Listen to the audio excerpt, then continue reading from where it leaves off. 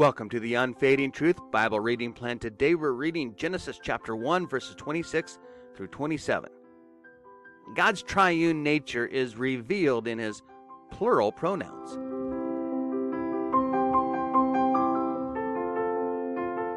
Well, today we're going to read a couple of verses here from Genesis chapter 1, and then we're going to drop down to the third chapter of Genesis and read verse 22. But let's begin here at Genesis chapter 1, verse 26. Then God said, "Let us make mankind in our image, in our likeness, so that they may rule over the fish of the sea and the birds in the sky, over the livestock and all the wild animals, and over all the creatures that move along the ground." So God created mankind in his own image. In the image of God he created them. Male and female he created them. Now Genesis 3, verse 22. And the Lord God said, "The man has now become like one of us, knowing good and evil. He must not be allowed to reach out his hand and take also from the tree of life and eat, and live forever."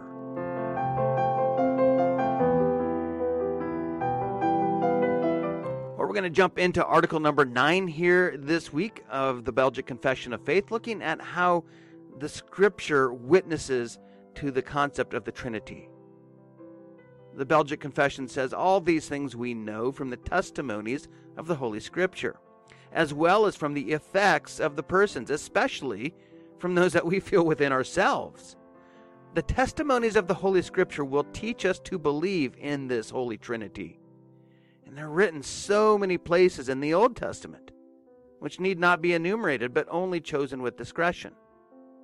It appears from what God says as he creates man that there is a plurality of persons within the deity when he says, 'Let us make man in our image.'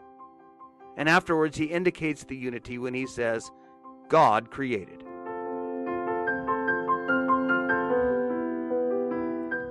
Well, today's post is written by Pastor Ellen Salwai from American Reformed Church in Worthington, Minnesota. And we're going to reverse our order here today. We're going to start by digging deeper. Maybe you've noticed as you read through the Bible that you don't find the word Trinity. However, what can be found in Scripture are all sorts of instances that point to the doctrine of the Trinity. Sometimes the Council of Nicaea, which met in AD 325 and drafted the Nicene Creed, sometimes it's errantly said to have invented the doctrine of the Trinity. Well, this council simply met in response to a heresy which was denying the divinity of Christ, saying that Jesus was simply a part of the created order. While this council formally dealt with questions around the Trinity, they certainly did not invent this doctrine. The doctrine of the Trinity existed long before the Council of Nicaea, as it has always been the traditional understanding of the church. It wasn't until a debate arose in the Church of Alexandria around heretical teachings regarding the nature of Christ that the need to formally write down these matters of doctrine became apparent. Now we'll look at the summary of the two passages that we've read today. We're starting off this week with two examples of plural pronouns being used for God in the book of Genesis. In chapter 1, verse 26, God says, "Let us make mankind in our image." The plurality of this language points to the three persons of the Trinity. Likewise, in chapter 3, verse 22, God said, "Behold, the man's become like one of us." Here again, we find God speaking of himself using a pronoun that's plural. Well, it's unlikely that Moses understood fully the doctrine of the Trinity when he was writing the book of Genesis. We know that the Holy Spirit inspired the words that Moses wrote down. Moses would not have known the details surrounding God's plan of salvation that are revealed in the New Testament, and he might have even had another meaning in mind as he wrote various passages.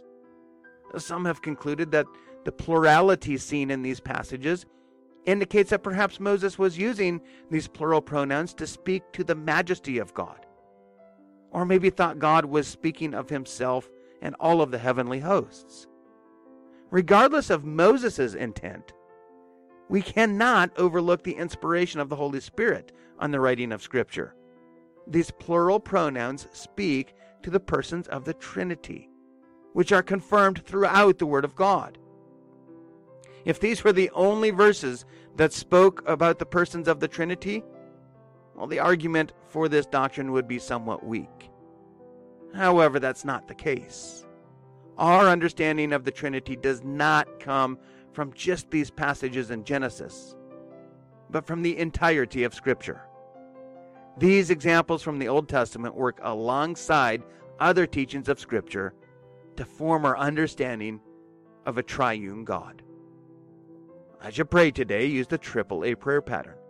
That's where you begin your prayer by acknowledging who God is. After reading these passages in Genesis today, let's open our prayer to our triune God, who created us in His image, that we might rule over His creation. Next, align your life with God's will. Do that by praying that even though God's image in us has been tarnished by our sin, well, pray that you will strive to recognize it in yourself and in others so that you can act accordingly. Then you can ask God for what it is that you need. Remember, everything else that you hear today will fade away, but the word of the Lord is unfading truth.